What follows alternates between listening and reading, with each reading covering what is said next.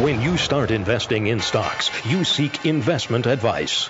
When you seek investment advice, you go to the internet. When you go to the internet, you start believing all the wacky correlations spouted by armchair analysts. When you start believing those wacky correlations, you start buying and selling stocks based on butter production in Bangladesh. When you start buying and selling stocks based on butter production in Bangladesh, you offend your lactose-intolerant girlfriend, who in turn moves out.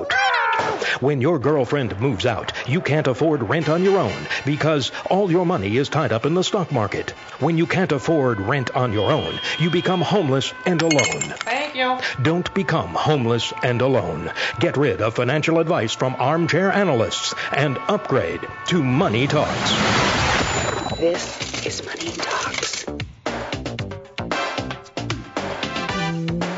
We're back. You're listening to Money Talks. I'm Troy Harmon here with Jacob Keene and Dr. Roger Tutterow. And we got lots of other things to talk about in regard to economics and government and that sort of thing. So where were we?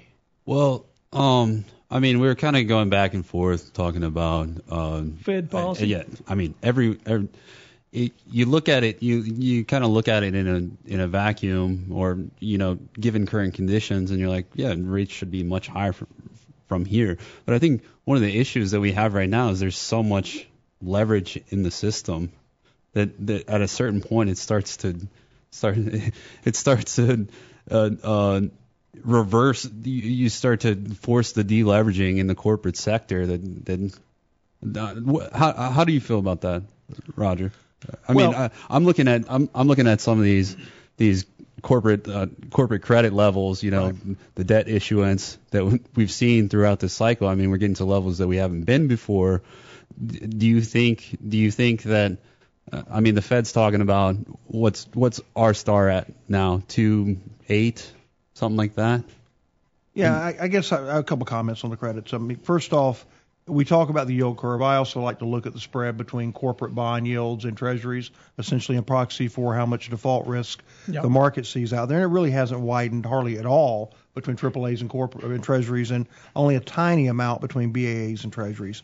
So far, at least the bond market doesn't appear to be that worried about negotiable securities. Most of the bankers are very aware of the fact that when you start raising interest rates, the ability of companies to service their debt can become impaired. And they have typically, as part of their asset liability management, they stress test their loan portfolios for 100, 300 basis point moves in the level of rates, and including steepening and flattening the yield curve. I guess where the concern out there is now is over the levered loan market, which tends to be credit extended to companies that are already carrying a lot of debt, and typically these are loans that are very attractively priced for the lender. And so there's where I think the concern is over potential increases in defaults. Yeah, I was going to say, when you get down closer to the speculative grades, we have seen a bit more of a spread widening. Right. But if you think about what's gone on in the last few years, really back to your point about having such low interest rates, it's the CFO's job generally to get the corporation to the lowest weighted average cost of capital. And we know that equity costs are significantly higher than debt costs. And when you have debt costs that look even lower by comparison, from years gone by, it's not surprising to see that companies are borrowing money, buying back their shares, which this has been a huge trend. Well, it's gotten, we've talked about it here in the last few weeks, where it's gotten to the point where you look at price to earnings and measure the market by that relative to its historicals. And it looks pretty attractive at the moment relative to what we've seen over the last 10 years. Yeah, typically when you see companies buying back their stock, it's either one of three arguments. One is, as you're saying, they're changing their capital structure, they're borrowing money and paying off equity to lever up in general. One is that they look at their stock, they look at how they believe they will generate earnings going forward, and they believe their stock is undervalued versus what they will be able to generate in terms of cash. And then, of course, the other opportunity is that if they look around and they don't see a lot of other real investment opportunities in the economy, buying back their own stock essentially generates an implied return for the shareholders. Right. So, and you're right to say implied, because what we look at, if you look at price to book right now, or price to EBITDA rather, it looks still significantly higher than we've seen it in a long time. It's about somewhere between 26 and 27% above its long-term average. Right. When you look at price to sales, which again is not going to be impacted by any of those moves in financing, it looks 26 to 27% higher than its long-term average. So it's hard to say. I really do blame it on a low interest rate environment, which makes me not fault the corporate actors for doing what they've done. But at the same time, as an analyst, I look at things outside just the price to earnings ratio, and it gives me a little bit of a cause for fear. You know, we still, I think that there's a lot of investors out there that are really more focused on the price to earnings ratio and not so much the cause behind what has gotten us back to that level that's relatively near. It's still a little bit higher than the long-term average, which is 16.55 on a price to earnings ratio. We're around 18. So, you can tell there's a bit of a premium, but it's still, a little bit unsettling when I look deeper. And I think that's definitely a symptom. I think you've kind of got these two things at play. One of the things that I've seen, and I'd be interested to hear your take on this, Roger, is if you overlay population growth with the rates, the correlation is very, very strong. And we're getting to a period where we're having lower population growth, so you would expect lower rates. But I think when you think like a finance guy, I mean, you're thinking hurdle rates, right? If you slam the hurdle rate low enough, then you're crowding the capital markets with this easy money, and it doesn't give the opportunity for other actors that have potentially better growth opportunities to raise that capital that are riskier. It doesn't take people. It doesn't give those projects the same financing because everyone's able to make this easy return on capital because the cost of capital is so low. Yeah, I've talked to bankers for quite a few years now, and I've been waiting on this for the last 3 or 4 years, but I haven't seen huge, at least they haven't seen, or at least the ones that I talk to, haven't seen huge demand for borrowing. I guess people are going more to the public markets, at least the big publicly traded corporations, but bank lending still seems to be somewhat muted. Yeah, most bankers would tell you the loan demand is not where they would have expected for being this far into an expansion. I will tell you that community banks historically have extended a lot of credit to home builders, for example, and that a lot of the builders and developers I talk to are still using private money sources. And by that I mean the hard money lenders and private equity funds, as opposed to traditional bank lenders. A lot of private equity funds. I've heard that too. Which kind of leaves us sitting here wondering. I mean, if low rates are supposed to make that happen, well, I guess just the alternative players have been what have soaked up the demand for the lending, and the banks are sitting there scratching their heads. Yeah, but in defense of the banks, though, I mean, most banks would tell you that the last couple of years have been pretty good. They're finally seeing net interest margins widen somewhat. They're finally getting their return on equities. Not back where they were before the Great Recession because they're carrying more capital. And as you know, if you carry more capital, you're slightly less levered than the same return on assets would support a lower ROE. That's a regulatory requirement, too. That's right, the so-called Basel III rule. Yeah. And even if you don't directly apply the letter of the rule, it certainly culturally affected the amount of capital banks carry. Yeah. But in the meantime, let's talk a little bit about government shutdown. Seems like there's no end in sight to this. We've circled the wagons, but then we've got some factions that are trying to get parties riled up at the leaders and one go one direction, one another. But really, there's been very little or no real bickering movement. It's really just fighting, right? It's just I'm not giving you the money and. Yeah, never confuse policy and politics. They're very different, right? And this is pure politics.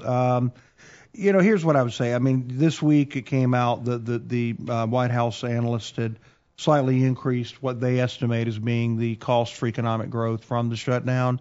But I guess I would, I think the bigger potential issue out there is whether it further undermines confidence Main Street America has in Washington. And we just got the University of Michigan consumer sentiment numbers for the month of December, and they were pretty good. Right. We've held most of the post-November 16 surge in consumer confidence, still remains in place. The problem is, we'll start getting the preliminary reads on the January sentiment pretty quickly here. Right. And at that point, we will be going from a couple-day shutdown to one that is clearly now, at least by the book, the longest. So we'll see. But another good example is the amount of media coverage of the shutdown certainly doesn't help. Right. If you're Delta Airlines, you don't need additional stories about how long the wait is, even for the TSA-approved people. Because I think if you're a rational person and you're flying somewhere that you can drive in 5 or 6 hours, you're probably not going to fly if you think you have a 2-hour wait to clear security. Yeah, just as well hop in the car and go yourself.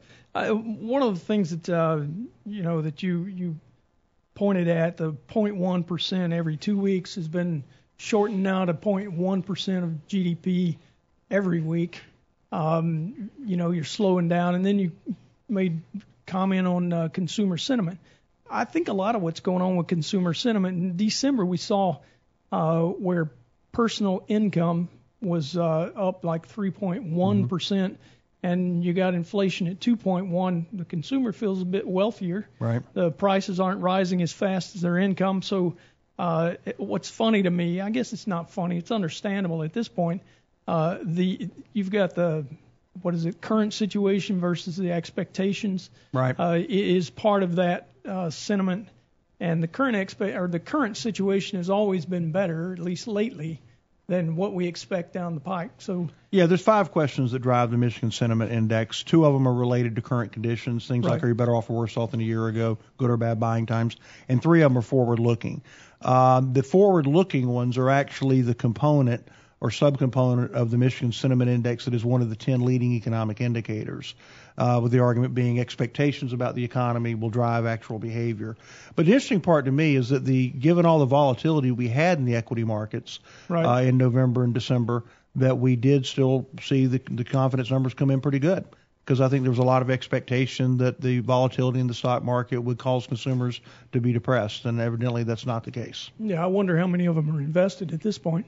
Right. Well, that's a good point too. Makes you wonder, right? Right. Which also, I don't want to pull us off topic too much, but one of the things I know that, that from the beginning that Hensler's been good about is making arguments for people to get in and invest for the long term. Sure. How hard it is to time the markets. And once again, this is an example. Had you sold out after several weeks of volatility with a downward drift and not gotten right back in, you would have missed some of the recovery. Yeah, pretty significant recovery. Yeah, that's 10%. Always the problem. And we talked about this in 2008 when the market corrected, is that folks that got out, they got out toward the bottom, and they didn't get back in, and they missed a lot of the recovery. Yeah, that's not off topic at all. If you ask me, we're talking about what we encourage is the 10-year rule. That's a longer.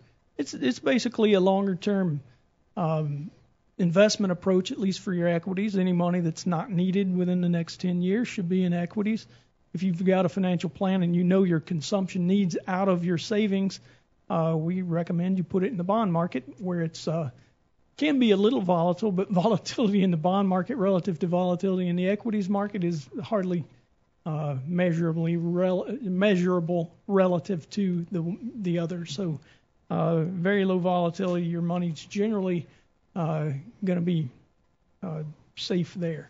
And again, that's what we talk about a lot. Well, let's turn the page a little bit then and talk about the trade war with China. There's been quite a bit of news surrounding that. I think I've seen some estimates that there are folks that are kind of expecting that our economic summit in Davos, the Swiss meeting that we have, is it in January, February? It's coming up in the next few weeks. There are those that believe that that's going to be the backdrop for the announcement that, hey, we got things worked out and all's well. Have you heard any of that? Well, we'll see. If I've learned one thing about President Trump, it's that he's not always very predictable, and and that may actually be part of his strategy. I think, on Thursday, of course, this week, we did get at least a rumor that you were going to see some of the tariffs reduced in an effort to perhaps move everybody toward getting a broader trade deal. We'll see what comes out of all that. But I do think that what President Trump is trying to do is use tariffs as the stick to get a trade deals that he thinks are fairer to American businesses. And, I am a pretty adamant free market guy and I'm a pretty adamant free trader.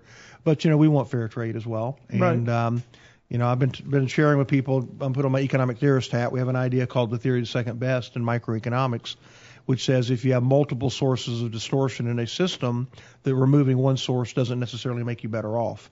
And so I think you can make the case that if you already have other trade distortions, sometimes maybe putting tariffs in there and changing the negotiations that way, may not necessarily be a bad strategy. Yeah. And from what I've seen is there's two main advisors to the president on this. You've got Lighthizer and you got Mnuchin, and it seems to me that the Mnuchin camp he's trying to push for rolling back these tariffs, showing some concessions, and maybe that'll bring China to the table. And Lighthizer, he's coming off where he was, it seems like, but it seemed to me from what I was reading initially that he wanted to get China to make these reforms and then show that they're going to put those in place, because his argument was, we've done deals with China before. They say they're going to do something. They don't do it. Keep the tariffs on until after they show they're going to do it. It seems like he's coming off that a bit. So it seems like the consensus as far as the policy is getting closer. I don't know where they're going to arrive upon, but I mean, they're moving towards. I think don't they also have an official meeting with the Chinese? The Vice Premier Liu He. Isn't that March 1st? They were saying later this month, but it could I'm be saying later. exclusive meet. It's just U.S. and China. Oh, well, it very well might be. Right. Yeah. Well, here's the thing. And that's where the extension runs through. It does right? seem like there is some talks. We're not just at a stalemate. And I think there's discussion. I think one of the advantages that the U.S. has in these discussions is the U.S. economy is doing better than the Chinese economy. It is. Right. Yeah, you're not seeing the slowing. And of course, when we talk about these trade deals, let's remember it's not just about tariffs. I mean, respect for intellectual property. That's major. And the rule of law is a big part of the difference. Yep. And you can't and at a level playing field in terms of having joint ventures. And so I think we need to say, China, if you want to be part of they of course are a dominant player in the global economy, but if you want to play we need to play fair and we need to respect intellectual property. Yeah. Well, not only that, they're talking about opening up their financial markets as well, which. Right. Definitely, if you're going to be looked at as a major national player, you would expect that some of that's going to have to change. You're listening to Money Talks. We'll be right back.